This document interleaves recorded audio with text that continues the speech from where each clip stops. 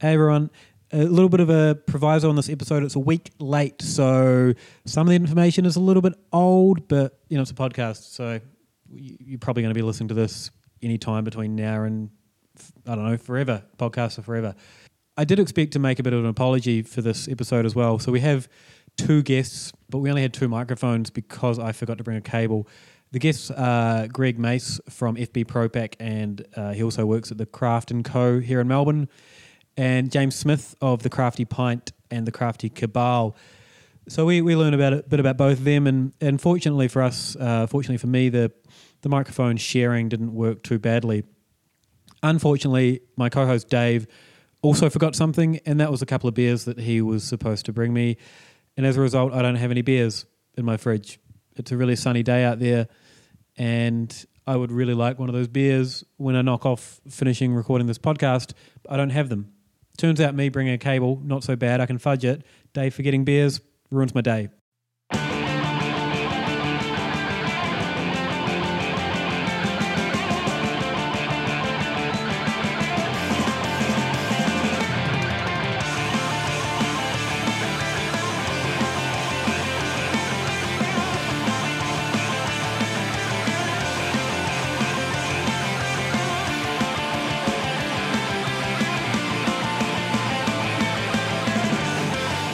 Are we going?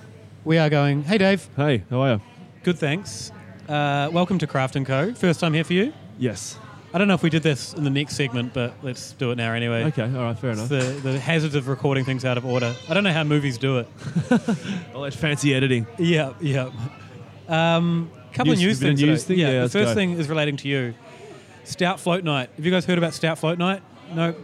So Dave started an annual event a couple of years ago where you combine stout with ice cream to make a stout float, and he no longer does it. So when we say that I started that event... Yeah, you started a day, like Brown Ale Day, but IPA Day. What I did was just shout this out in 2014. I just said, hey Twitter, I just decided that Wednesday night will be Stout Float Night. Everyone get involved. Everyone, you said. Purely because I decided on that Wednesday night I wanted to have a stout float, and that was the end of my commitment to it. But it sort of took off a little bit, yeah. So last year everyone got involved. This year, did you have a stout float? I didn't know. No. And then people kept sending me messages going, oh, sorry, I couldn't get my hands on a stout tonight for a stout. I don't care. Just do it if you want to do it or not. Yeah. Exactly. You had some momentum and you killed it. Yeah, I guess so, yeah. I didn't have one. I had wine and goes, so it was, yeah.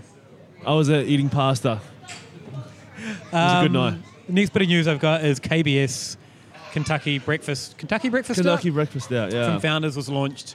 So KBS is a American stout that gets a limited release here, in America. It's one of the hype ones over there, yep. I didn't go along, but apparently it was chockers. You couldn't get in the door, basically. I think they got through 2 kegs, which is amazing. I don't think 3 or 4 years ago that would have happened. So, nah. Imperial Stout, what is it, 10-ish%? 11%, like 11%, and 2 kegs of that in a night. That's crazy. Yeah, definitely. I expected some to be on today. I was going to go down and check it, but buyout news. We've got 2 buyout news this week. Bear del Borgo, which I thought was interesting. Mm-hmm, definitely. Being bought out by ABM. Raised questions about how that flows on to Nomad. So Nomad have come out and said it doesn't. Not so at all, Nomad, for those that don't know, I guess Bear del Borgo and Nomad have the same owner or partnership with the owner of Bear del Borgo.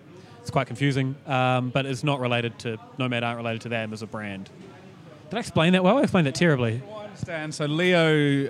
This is James Smith from the Crafty Pint, by the way. All right, yeah. We're doing Secret things daughters. like, it's like Memento. We're just sort of feeding bits of the podcast in backwards.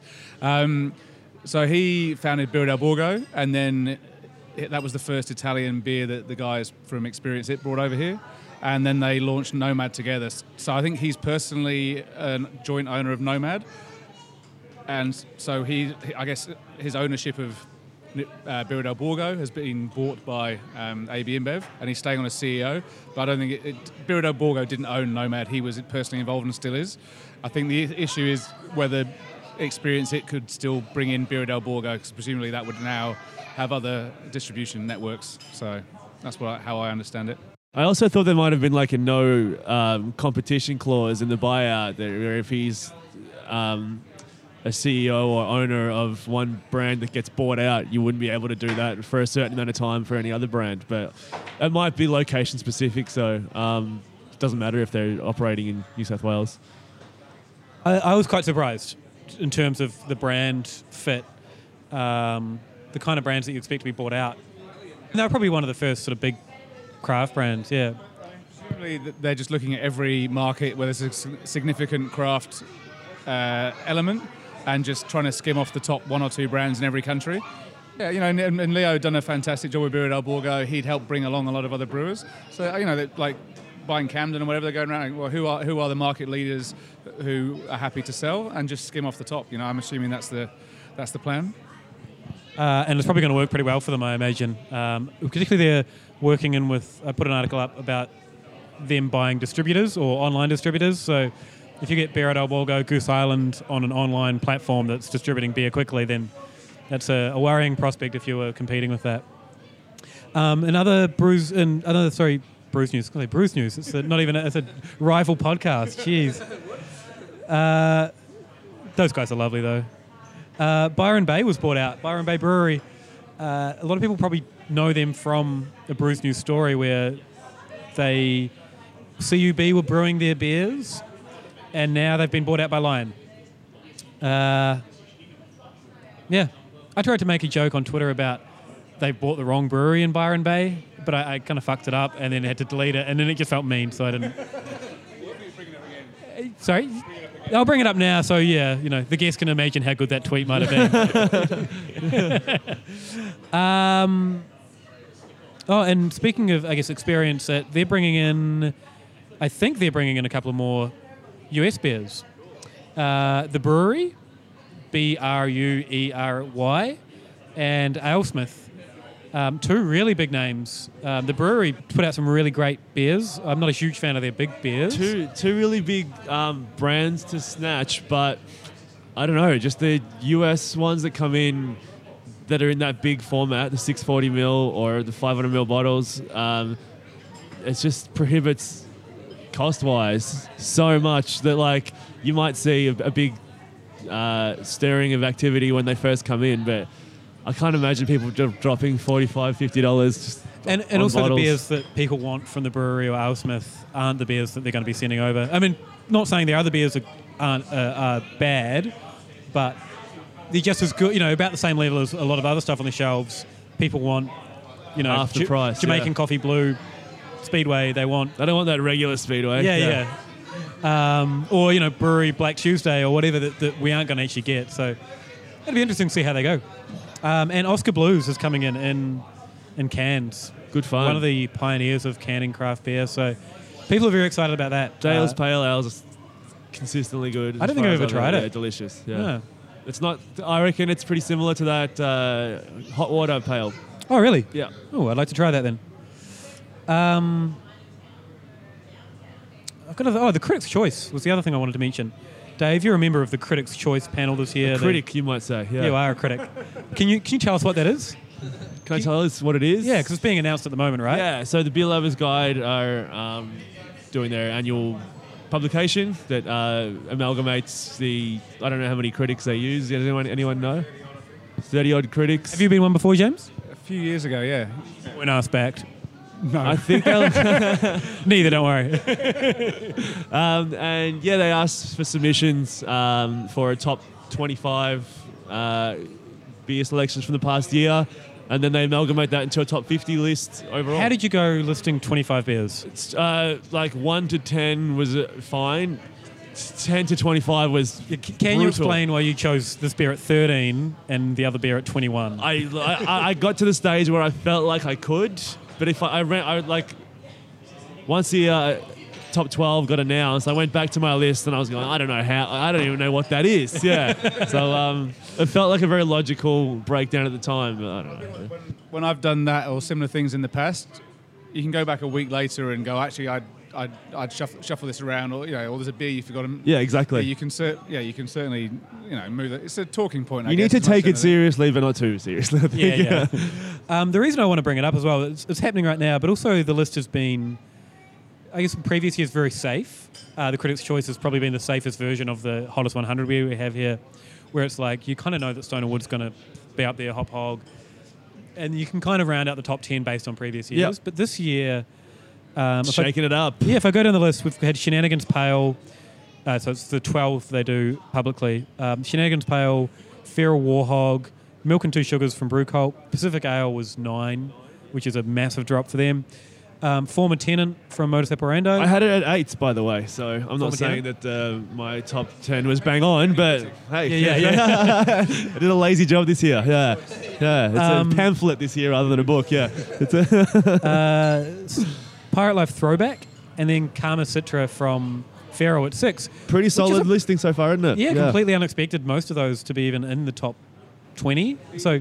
Be interesting to see the panel, because I think in previous years they'd gone to a lot of sort of buyers from major retail groups and a lot of people who were sort of involved in big pub groups who wouldn't actually necessarily have known more than 12 beers. And so, that would have potentially, I guess, ensured a pretty safe list. So maybe, it'd be interesting to see who the panel is and where they've gone with people who are a bit more, in tune with the craft beer world, hence why you'd get people picking more interesting or certainly more, colourful beers. It's also probably a reflection of people are actually expanding their horizons a lot more. The panel was online, I think, on the website. So have a look and judge them or judge them not for having good or bad taste. But Dave, good work. Thanks, mate. When me and James did it, was safe as shit. And yeah, I know. Yeah. I've got some other things, but they're not really that exciting. Did you want to talk about that Mountain Goat IPA? I saw that. I had recommendations. Are we going to do recommendations? Right, did I just ruin it? Do we want to do recommendations? Yeah, I reckon. All right, cool. Then, way to spoil it. Good work. Which IPA is it? I don't know. Yeah. I should say, Good Beer Hunting, who was on the show, Michael Kaiser was on the show a couple months of months ago. Yeah. He's just put up a big sort of article about Melbourne and his take on Melbourne drinking. He was only here for a week, I think. It's kind of an interesting overview. Part 2 is coming up. He kept spelling Hawthorne with an E on the end, which bothered me. Right. I'll get in touch. Me the other day and suggest I link to it in my new. So I think someone did it. I'm having. No, I think so. I think I saw someone do it, but I don't think it was leaked though. Yeah. Yesterday or Friday when I was doing my news, I was like, someone sent me a link I should put in the end of my newsletter, and I just couldn't think what it was. It wasn't you. I think I did see that tweet as well. Yeah. It wasn't me, but part 2 will come out in time, hopefully, for your next newsletter. Good Beer Week's coming up. That's the other thing. I don't know. Go to an event. Go to 2 events, I reckon. Yeah, go to 2 events. Did you go to in the first year, Dave? 37, wasn't it? For the crafty crawl. Yeah, that's right. 37 might have been the winning number, I think. Yeah. In a week, dressed as a pirate. Yeah. Good times. How many events are you going to go to this year? 1. 1. Oh, and Gabs. So and 2. Gabs, yeah. It wasn't an official event back then. That's all I've got. That's all I got. All right, cool. Should we do some recommendations? All right. What do you want to start with? Or do you want to pause it for and then we can put some theme music around put some music in? All right, let's do that. Like it.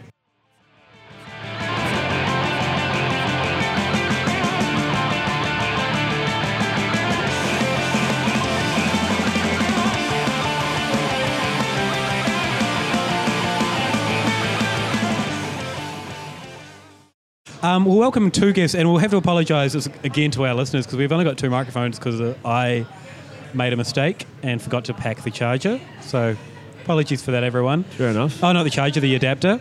But anyway, we're at Craft & Co. We're with James from the Crafty Pint. Hello. How's it going?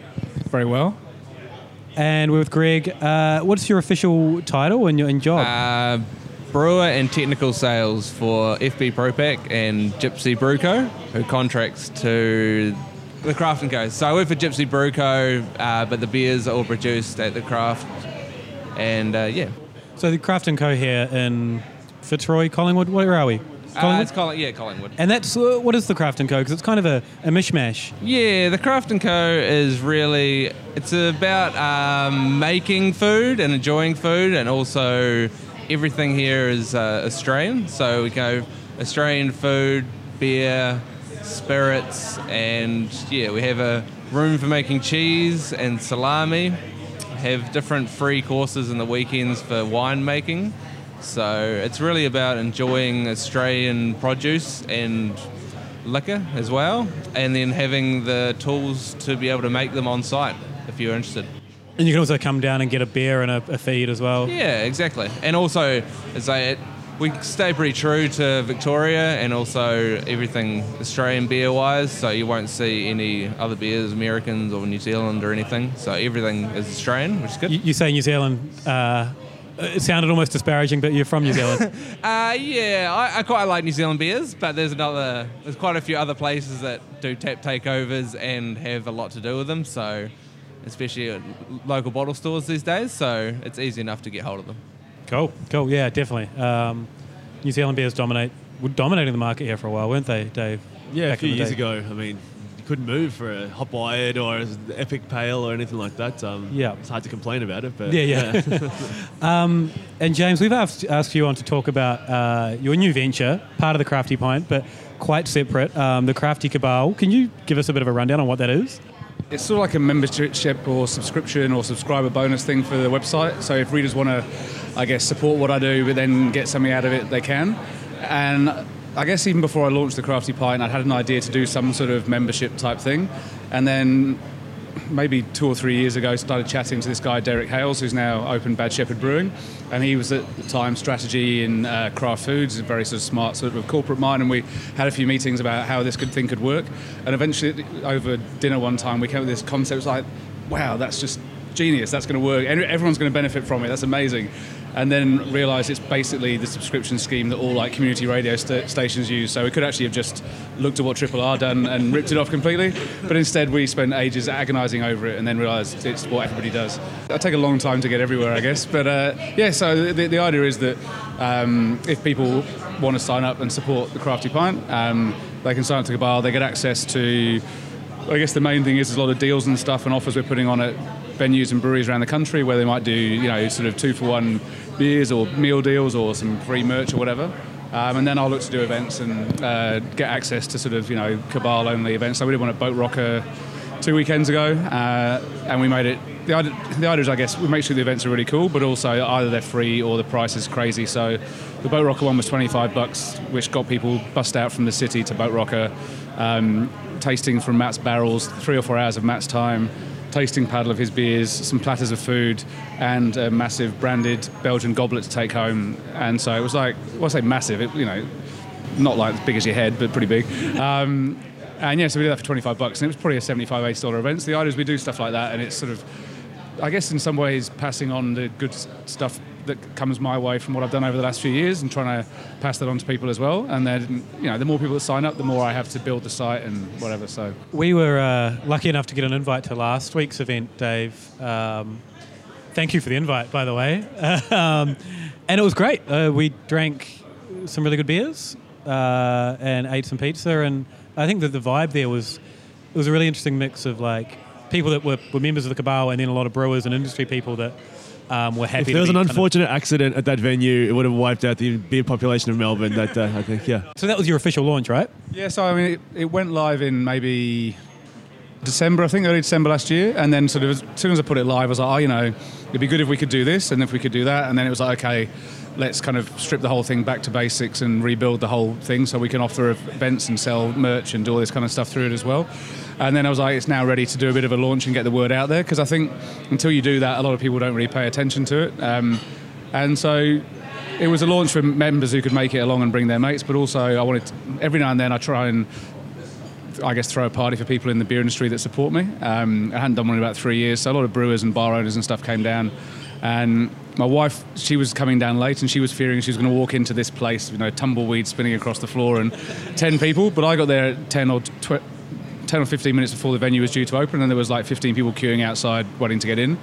It's remarkable what free Clout Stout and 6 taps of free beer will do.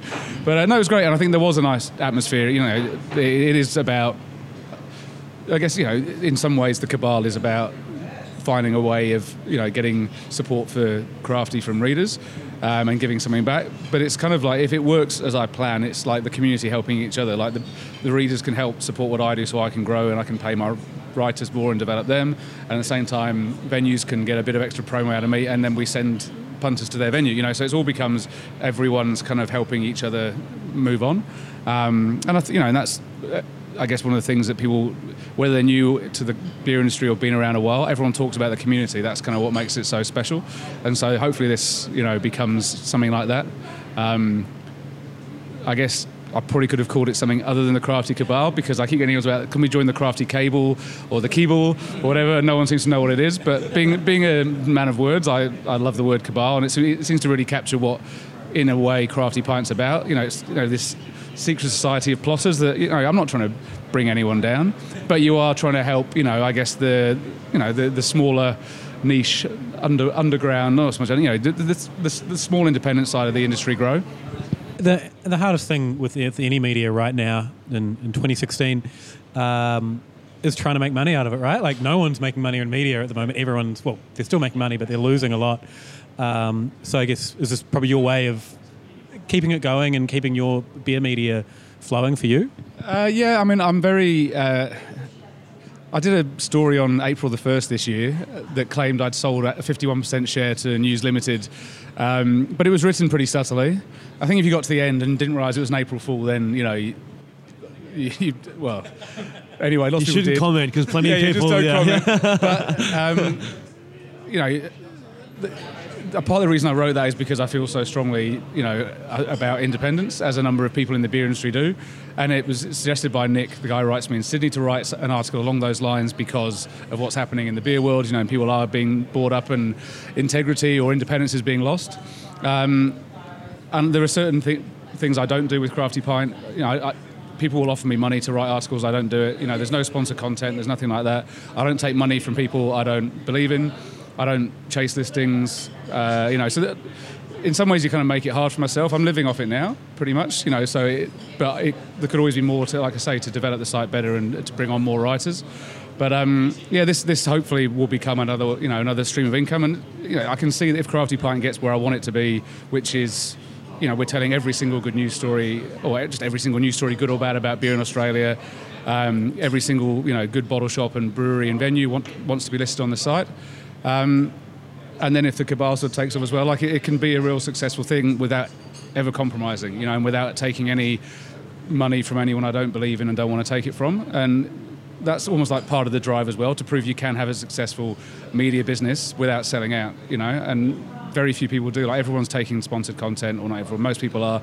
You look at, where a lot of the bigger breweries are putting their money, they're putting it into these sort of online listicle-based things because they've got an audience, because they're not writing or run with integrity or with trying to do the right thing at heart. It's all about getting traffic and doing these deals and stuff, and I'd like to think there's a way that you can by doing the right thing can get where you need to go. And my dad keeps saying this, then you'll sell out once you've built that. I'm like, no I won't, but so that's part of the drive as well, to show you can have a successful business and just do it by staying true to, I guess, your audience and the people you're writing about. So the Crafty Pint, I guess there might be some listeners, international listeners, that might not be familiar with it. It's probably the best resource for beer news or beer listings in Australia. The story of it, I guess, was you just deciding, or moving to Australia and realising that no one was doing that, so you decided to do that? Is that accurate? I was a journalist in the UK, moved over here with my wife just because we wanted to live somewhere better. And was just pitching for work with newspapers, magazines. I think the first article I got commissioned to write over here was for some historical periodical, and it was about the 150th anniversary of a fifth-generation wooden boat builder in Williamstown, about Greg Blunt. Awesome guy, by the way. Go and say hello to him. He's the last wooden boat builder still operating in Australia, I believe. But is that craft? I believe he is very craft. Yeah, he's as craft as you can get. Craft cubed. But yeah, so just doing all sorts, and it was a real struggle. Like, as we know, mainstream, or certainly print media, has been dying on its arse for a long time. And over here, there wouldn't have been that many jobs anyway, and there were even less and less then. And then, met a guy who worked for Mountain Goat, went to Mountain Goat one night, went, oh, this is pretty cool, didn't realise this was happening in Australia. somehow started playing for their cricket team and met someone who was selling beer for Prickly Moses and met someone else who was at Hargraves Hill, and I was like, oh, and then jumped online going, there's all these breweries out there, and there was just no information. And so, eventually that became, well, let's be the person providing that information. And so it gave me something to write about, but also, I guess, filled a need that was probably there, and then has become whatever it is now. So you're happy with where it is now? Yeah, I love what, it's still ridiculous. I still do far too much work, and it's still, people think it's great. I know it's a long way from where I'd like it to be, and which is all down to time and resources, really. But even if I'm, doing crazy hours, I really enjoy what I'm doing. I'm happy to stand at my desk, just working away and writing and chase stuff up. Get overwhelmed at times, but it's. Yeah, I can believe in what I'm doing, which I think is important. And I think, we are at the end of the day selling poison, but it's, better poison than other poison. And we're supporting small businesses. What a good tagline. Better poison than other poison. Why haven't any brewers you started using that yet? Our poison's better than their poison. Oh, but, supporting small business, we're changing a drinking culture in Australia for the better. There's a lot to believe in, and... I do believe I can get the site to where I want it to be, and not just covering everything, but I want it to be the most beautiful site to look at and the most beautiful site in the way it operates, and that's why you need more income to do those things. But only again, just in Australia, I've had people in New Zealand ask if they can sort of take the concept over there. I'm like, do it, rip me off, but I'm not interested in franchising anywhere else. I just don't want the extra work. But I'm happy with it, but I know it could be, in my mind, it has a long way to go before it's where I want it to be. I think it's been an important resource in our industry here, because back in the day, years ago, I remember myself and people would look at Crafty Pint, see when there was a new beer, because it wasn't that often you'd have 9 new beers a week coming up. So there'd be one new beer you'd hear about, and then you'd say where it is, and we'd go down and drink it, and then there'd be people there that had done the same thing. So you'd find all these people that you keep finding, just establish this core group of people that we still talk to and do that all because we led by James to find the new beers on tap. And I think it still sort of happens. I sort of think more of writing for consumers.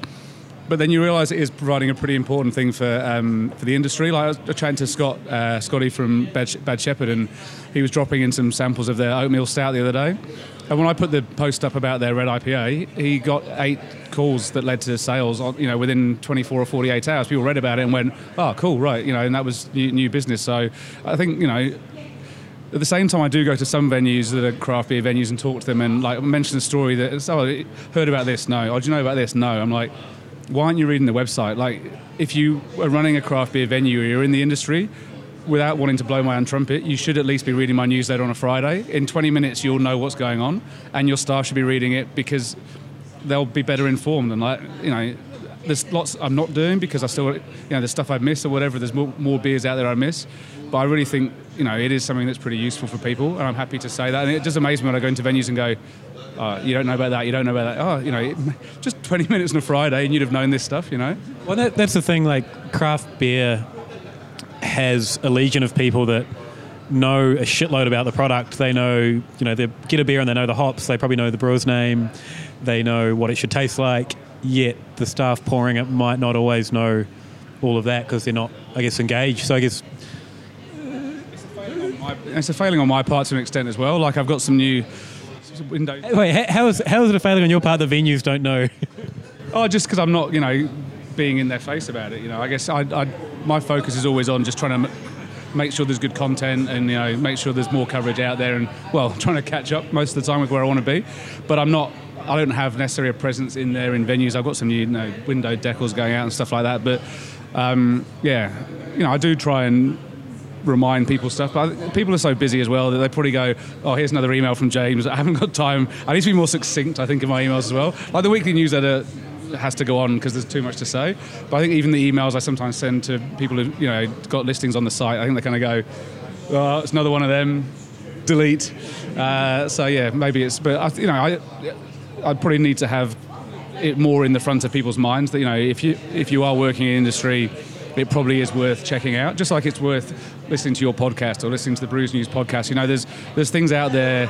People aren't just doing them because they're doing them, you know, just because they want to. Like, they're doing it because they have information to get out there and they have opinions to get out there and they are addressing stuff. And it sounds like a big pitch going, don't ignore the media, you know. But yeah, please. But, you know, it's like there are some good resources out there being run by people who know their shit, trying to do stuff well. And it doesn't take much time to sort of pay attention to what's going on. And I know everyone's really busy, but it's almost like a shortcut to being better at what you do, I think, especially if you're in a customer-facing position within the industry. Also, with the industry changing so quickly, new beers are coming out, new styles are coming out. Yeah, if you're not paying attention to that, then another brewery down the road is going to open up and do a lot better, or another bar is going to open up and do a lot better based on that. I'm conscious that my battery looks low, so I'm going to have to take a pause and change it. And then maybe we'll come back and have a chat to Greg about what's happening at Craft & Co.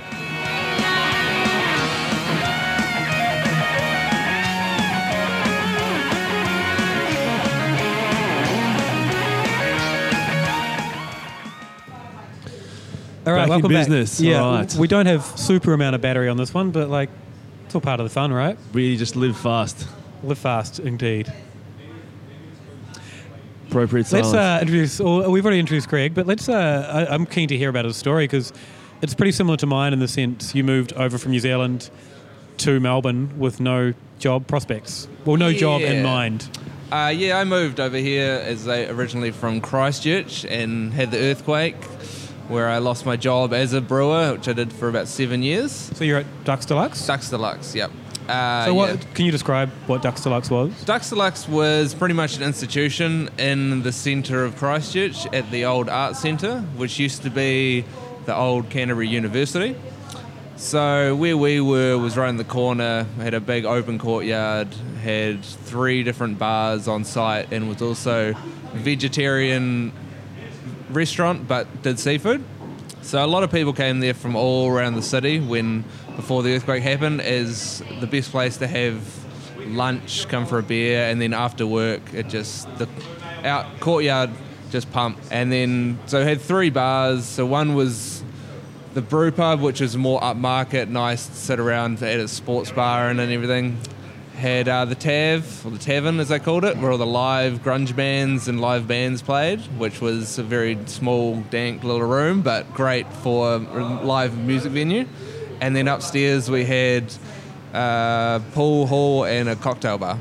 So all the taps ran the 3 bars. So it was just a brew pub. So all the beers that you brewed, yeah, were the only beers just on? for brew on site.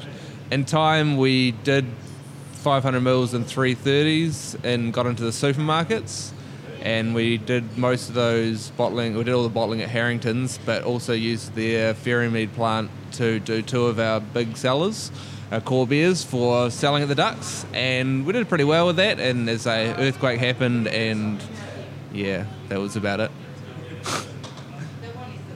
Sort of walked around that area. You can't even get into where the Ducks is now. They're doing the other part of the art centre. Stonemasons from Scotland spending a lot of money. They've left the Ducks all cordoned off, and it's where they store all the rock for doing the other part. It's, looking at Christchurch now, it's just, I'm sure you know. I went back a couple of months back, and a bit had changed.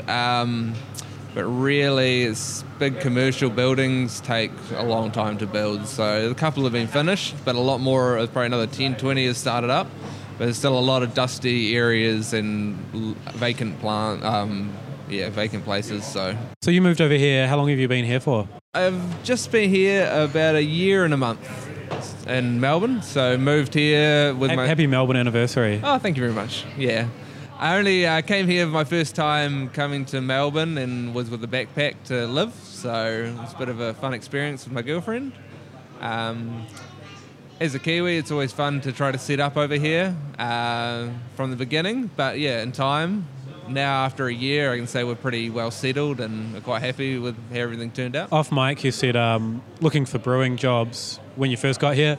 You found a bit of a challenge. There wasn't sort of heaps advertised. Yeah, there's not really. Like most people, I use Seek to start with, and really, I have a science degree as well in biological sciences and like ecology.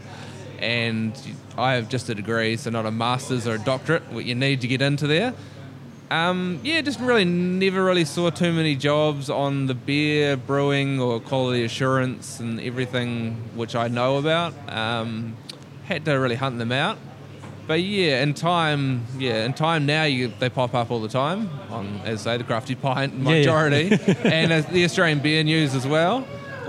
Spruce News? Yeah. So these have come in like the last probably 5-6 months, just exponentially. Like before it was once in a blue moon, and I imagine a lot of people were applying for those at that time.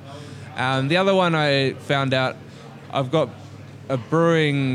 a brewer by trade, but not by qualification. So after the Ducks, I nearly got a job at Moa in Blenheim, but another guy beat me to the pump because he had brewing qualifications, which I know these are a thing now because I'm a member of the IBD, but don't really have any of those as such. So we've probably got a lot of homebrew, or we do have a lot of homebrew listeners. Based on your experience, would you recommend they do one of those courses? You can do them online now, I think, as well, right? Yeah, I would recommend. I might plan to now remember to do something like that. But, the homebrewing, I've never homebrewed myself. I've helped a couple of friends. But, if you're interested to get into the industry and they're saying that you know a lot about beer and if you've homebrewed a long while and you need some sort of qualification, I would definitely certificate or a diploma, I'd look into it if you want to get into the brewing industry. Because it seems like if you don't have any commercial beer experience, brewing experience, you're pretty much at the bottom of the pack. So. And how did you end up to be doing Craft & Co. and FB ProPack? I applied for a job through another part of the company because I had been about 3 months without a job, and I have a bit of wine experience from my other job helping some wineries. And the boss's wife is the HR for the company of FB ProPack. So she saw my CV and sent it on to my boss, my now boss. And FB predominantly does all beer and bottling lines and everything beverage related. And they rang me up and I started, but it was around Good Beer Week and Gabs last year. So they were quite busy and didn't get back to me for a while, so I didn't believe I got in there. But in the end, I've come to where I am now, so quite happy. More relief then. Yeah, and as I say, a lot of my friends after posting things on line and stuff have seen you've done you're doing pretty well for yourself over in Australia. When they say a lot of Kiwis have come over here and they're talking about more going back to New Zealand because there's not as much. And say the grass isn't always greener is what they used to say, but it's turned out pretty well for myself. So, and what's happening here brewing wise? You guys have just started brewing? Yeah, we've just started brewing several beers. We've done a couple for our own for tap, which we will be putting on, and it's a lager and a pilsner, so they'll be coming on in a couple of weeks, maybe a bit longer. We're going to give it some good tank time. And we also have one for the Brew FC winner, which was Westgate Brewers. We had the competition here, and that's released for Good Beer Week on a certain date, and you come along to it and try the winning beer. So Brew FC was a home brewing competition. Cool. So homebrew clubs all... Yeah, all clubs. We had a discussion about individuals and stuff like that, but in the end it was club versus club, and it was dark and stormy was what the plan was. So it was stouts and porters. So Westgate actually came first and second, but they do their own stout or dark and stormy kind of competition every year. So the other clubs didn't really like that, but it was around winter, so it had to be done. And so that's going to be launched during Good Beer Week? Yes, it has an event for it. We can taste it all, and it's paired with a menu or finger food to do with the dark beers. So, it should be a good event. And you've been out also helping other breweries install with FB ProPack as well? With my job, I do a bit of installation, but more technicians do all that. But I help with the commissioning brew. And it's more if they need it more than one or need several. A setup, my first one was Keiju, which I helped out, and I went to see James the Black Dog earlier to learn the plants that we sell, the Alienox from Italy. And then I did the Craft & Co. one as well, and then in Margaret River, Brewhouse Margaret River was one which we stayed there for, I think we did 3 brews in the end, but it was more, all problems that can happen in commissioning, and that's where you want to iron them all out and make the mistakes then, and then so you can leave the customer happy. And they say, we're like, as our company in Australia, we're always on call, so they can just give us a ring when anything might go wrong, and we're more than happy to help because, as I say, we sold the plant to them. Do the skills installing it help you brew and vice versa? Like, do those? Yeah, really, like the whole plan. The company had an idea for what to do with me, and it took them a while to figure out. But it's really works on using that plant now because I've used the other side. The Keiju was 25. The other one was a 10 hec as well. So if I know that brewery, if they ring me up and they have issues with it, and I have my own here, I understand where they're coming from. We supply other ones like PSS or whatever from Slovakia, but they're more automated and a bit more expensive, like Napoleon has one. So that's why we did our collaboration brew at Napoleon for that, because it used to be a Moo brew, and we sold it a long time ago to them, and Napoleon bought it secondhand. So, and there's a lot of really good beers coming out of Napoleon, so it's still doing its thing, right? Oh yeah, he, after going there meeting Ben for the first time, was quite interesting because he was saying because he bought a second hand, he got a manual in Slovakian, and that's about all he got. So he spent, I think, about 2 weeks pushing water around, and they say, like, our commissionings usually take about a week max, and we smash out a couple of brews for the customer, and like then do one, and then the second one they are actually doing it all, and we're just making sure they're doing it properly so they know. Yeah, that one is a lot more complex. So yeah, he spent a long time pushing water around with all the I'm gonna have to ask him how his Slovakian is next time I see him. Yeah, I think he had a good read, but I think when I wasn't around when Moo happened, but I believe a technician from Slovakia came over for a week, and they do very complex breweries. So I think I've quoted one in New Zealand for a winery, which is like a automatic 7-vessel brew house. About $2 million. So yeah, definitely need a technician to come over. The installation will be fine, but teach them how to use it with all the automation is definitely a way to go. You're enjoying Melbourne then? Yeah, very much so. Everything, lovely city. Like, as I can see why everyone says it's such a great city. I love the weather. I'd say Brisbane, born in Brisbane a long time ago, and I can't handle the summer there. It's just too humid and hot. Lovely to go in winter.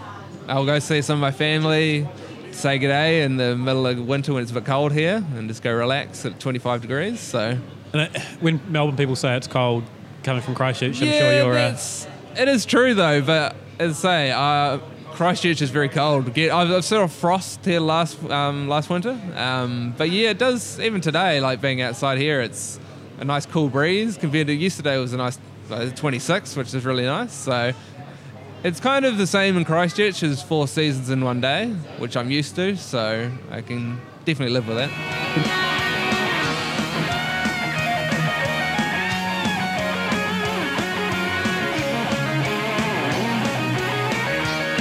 Good break, everyone. Welcome back. The I things feel that we refreshed, achieved. yeah. Yeah. Now, I don't know if we even briefed you guys. It's a very complicated procedure. What we do is we have one recommendation that is a beer that you might have enjoyed recently, and the second recommendation is a non-beer recommendation. It's like a movie or a TV show or something. So while we do ours, you guys can You can rack think your about brains. yours if you like, yeah. Seeing as you spoiled mine in a previous segment, What's your beer recommendation? Mountain Goat IPA. The Zimmergis? Is that one? Zimmergis I think that's what it's rare called. breed. Delicious, Delicious. eh? Holy Yeah. shit. If they made that their core Yep. range IPA, Totally that would with still you. be part of their Because I brand. got like upset by that Citra Bomb, the pale ale. Because if Did it get released in the end? I thought it was pulled. no, well, I got a bottle of it and I was The deeply Citra? disappointed. Yeah. Controversy. James, Okay. expand. Okay. I thought it was pulled. That's what I'm going to say. No, expand. Yeah. It didn't come out quite as expected, I think. So I don't think the full release happened. Oh right. Yeah. Because like when you call a beer Citra Bomb, that invokes some kind of big hop presence, which was absent in the beer. Yeah. Toffee Yeah. beer. I think there was a big release planned, and then they realised the beer wasn't quite as it should be. okay. So I think a few bottles went out, and then they were like, "Hang on, no." And I think it was unfortunate timing because I think it was the first release they did it after being bought out by Asahi. Didn't they do Japanese Cowboy just before that? Just before Which that. I loved. Enjoyed Japanese Cowboy. So I was a little bit gun shy, given the fact that the Citra Bomb was not very explosive at all. But there's a Citra Surprise, and the surprise is there's no Citra. yeah, very apt. But this Emergence is delicious, though. Yeah. And it's, I think it's just hitting shelves at the moment now, a wider distro. So if you see it, get a bottle and You also enjoy got it. some delicious sounding tasting notes. Yeah, I got a sneak preview of their barley wine by mistake. Ooh, They actually yeah. put the wrong tasting notes into the envelope when I got my freebie. Oh, hashtag freebie on the Zamujis, by the way. I bought mine, so. They sent me the wrong tasting notes, and the PR person emailed me, and she's like, "Oh shit, I sent you the wrong tasting notes. You know, a barley wine, you'll get it next week." Like I went back. But that was a standout beer from last year, that barley wine. So Yeah. we're looking So forward to that. maybe one. we'll next show we'll crack a bottle. Ooh, What do good you idea. think? Yeah. All right, Dave, beer recommendation? New can release, Pirate Life IPA, delicious. Great, Yeah. easy. I'm sure most. Everyone who's listened has had the Pirate Life Pale, the throwback, everything. Yeah. It's pretty much on point with that series. Awesome. I haven't tried it. I'm keen to check it out. James, have you got a beer recommendation for us? I went to Grape and Grain on Friday to meet a guy called Maris, who's behind Robetown Brewery in SA. We had an article on him a year or so ago on the website. He's a former journalist and baker and various things who decided to take over a disused fish factory on the coast in SA. He brews in a wooden mash tun, uses straw for his filter on the base of the mash tun. He uses wood to fire his kettle. He has a barrel of this sort of house stock sour that he uses to add to in a certain proportion to every single beer as a sort of extra sort of preservative. And he's just doing pretty interesting stuff. I think there's, he reminds me a little bit of Ashley Huntington, 2 Metre Tall, what he's doing. Tried his pale for the second time a few months after I'd had some samples of him before on Friday, and it's quite acidic because I think he'd added a bit more sour this time around. So he's still playing around, just really interesting, funky stuff. Just trying to make beer like it would have been made, hundreds of years ago. He's got some new thing coming. He's using some sort of native berry to make a naturally spontaneously fermented sour at the minute as well. But he's just got distribution into Melbourne. I'm going to try and get the Pint of Origin South Australia venue, the Palace, to get a couple of kegs off him. I don't think they know about him, so I got his number to pass on the other day. And so, there should be a little bit of Robetown stuff. You can get it in SA, you get it in Melbourne. Stouts are pretty straight down the line stout. You don't pick up much sour there, but I think he's a really interesting... It's very hard to stand out as different in Australia at the minute, and he's going to stand out as different, I think. That's pretty fun sounding stuff. Yeah, I like the idea of... I didn't realise he was sort of adding his own sort of stock ale into his beers, which, yeah, cool. Good fun. Greg? I'm just thinking it's coming to winter, and stouts, porters are pretty much coming through, and pretty much my favourite I've tried in Australia for a stout is the one from Black Dog, Dead Dog Stout. If you haven't tried it, I would recommend you get involved for this winter, and then have a rate of it and see what you think. Put in the book I've got coming out later this year. I wasn't expecting that to be the beer I put in, and then I tried his latest, most recently I tried that his whole range. It was like, that beer is just, it's in your face, but it's in everything in balance. It's great. Yeah. Also, if you're up and around that area and you head into the cellar door, he has it on hand pump all the time pretty much. So it's delicious, yeah. I'd like to try that, so maybe I have to head up there. Dave, you got a non-beer? I do, and it's a bad recommendation, and you'll hear why in a second. But I watched a series on television called Horace and Pete, which is Louis C.K.'s most recent creation. By all accounts, a massive failure. What's that? By all accounts, a massive failure. I think it's stunning. Right. Absolutely stunning. So I got a huge recommendation. I don't even want to tell you that much about it, but it stars Alan Alda, Steve Buscemi, Edie Falco, with some pretty good cameo appearances from Kurt Metzger and Nick They're DiPaolo. all very talented people. Absolutely. So I don't know who's accounted and said it was a failure, but I think it's a financial failure. The internet. I think it's cost him a lot of money, but unbelievable. And it's going to cost you $31, but so is anything. So go and do it. That is not true at all. Things that aren't going to cost you $31 or it might, depending when Go you on. get it. I just finished reading the first 2 books of the sci-fi series Ender's Game. Has anyone here read Ender's Game? Have Really not. good. Yeah? Holy shit.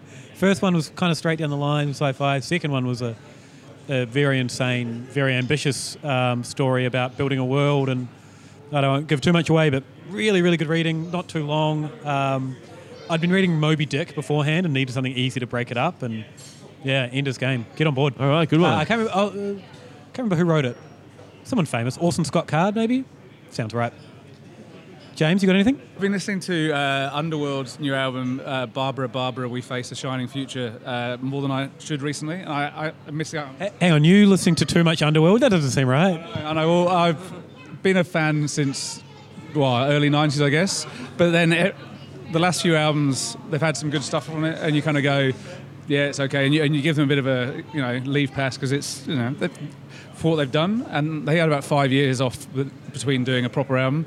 And this one's awesome. It's really, it'd be up there with their best albums. And being a dad with young kids, I like the fact that on the last 2 tracks, they duet with their 2 daughters are on the tracks as well. They're like they're both turned 60 within the next year, and they're making a really relevant techno album, which is kind of cool. Gives us all hope. I just entered my fifth decade recently, and you're kind of going, well, they're 19 years older than me, and they're still doing it. But it's just a nice touch. They've got one's a soprano and it's just like, yeah. But it's not in any way twee. It's just a cool album. So. Relevant techno album might age you a little bit as well. Even you literally just said your age, but cool. I was a fan of Underworld back in the day, so I might check that out. I didn't know they were still making music. So, All right, Greg. I'm going to go with, I like old music and I like old movies, so can't go with that with books. But the one thing I have been to lately, it is somewhat very related. I have been down to the Collingwood Children Animals Farm. If you've not been, that's where I dump my grain on the compost heap. I haven't gone there as a punter, but I've walked there from my house along the river, and I'd definitely recommend it.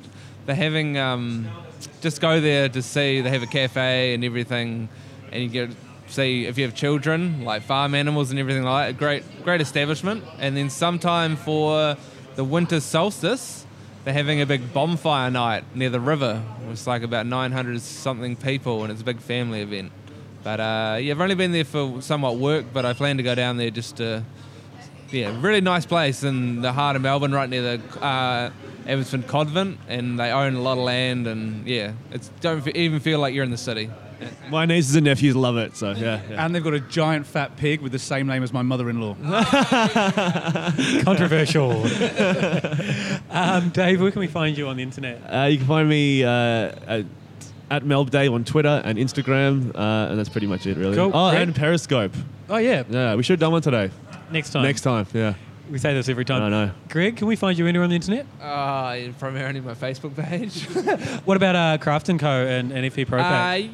Well, I guess you can find where I work and supplying breweries at fbpropack.com, and thecraftandco.com as well for all the events we hold here.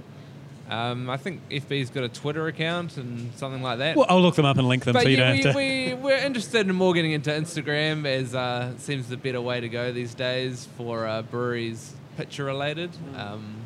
But yeah, I say we're on there somewhat. All right, James. Yeah. Where can we find about the Cabal first? Craftycabal.com, which I guess is a landing page that tells you what it's all about. And then if you join up, you get what we think is a pretty cool looking little members area. But and then craftypint.com and various variants of the Crafty Pint and just Crafty Pint on various platforms. Isn't there a UK account that's like a knitting group or something that has the Crafty Pint as well? Yeah, there's a group on Twitter, Crafty Pint, that's a bunch of beer-loving ladies, I believe, in South London who get together and make stuff, crafting stuff. There's also a Crafty Pint bottle shop in Darlington, which has craftypint.co.uk. There's a Crafty Pint is a beer restaurant in Wisconsin who wanted to buy some of the other URLs that I don't use. And I was like, nah. So, there's a few Crafty Pints around, but I do believe I was the first, at least online anyway. So I will make sure to link your one and not any of the other ones. How about you, Luke? Where do we find you? I'm at Ale of a Time on Twitter, Facebook. Facebook /Ale of a Time. Snapchat Al of a Time, or get the snap code from the alofatime.com website.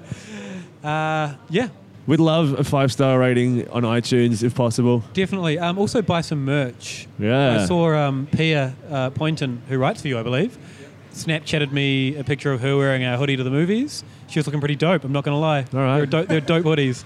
So, yeah, check them out, and we'd be really happy if people did it. For Of sure. course, yeah. And thank you to Toe Hider for our theme music. We love you guys. Always appreciative. Cheers, guys. See you later.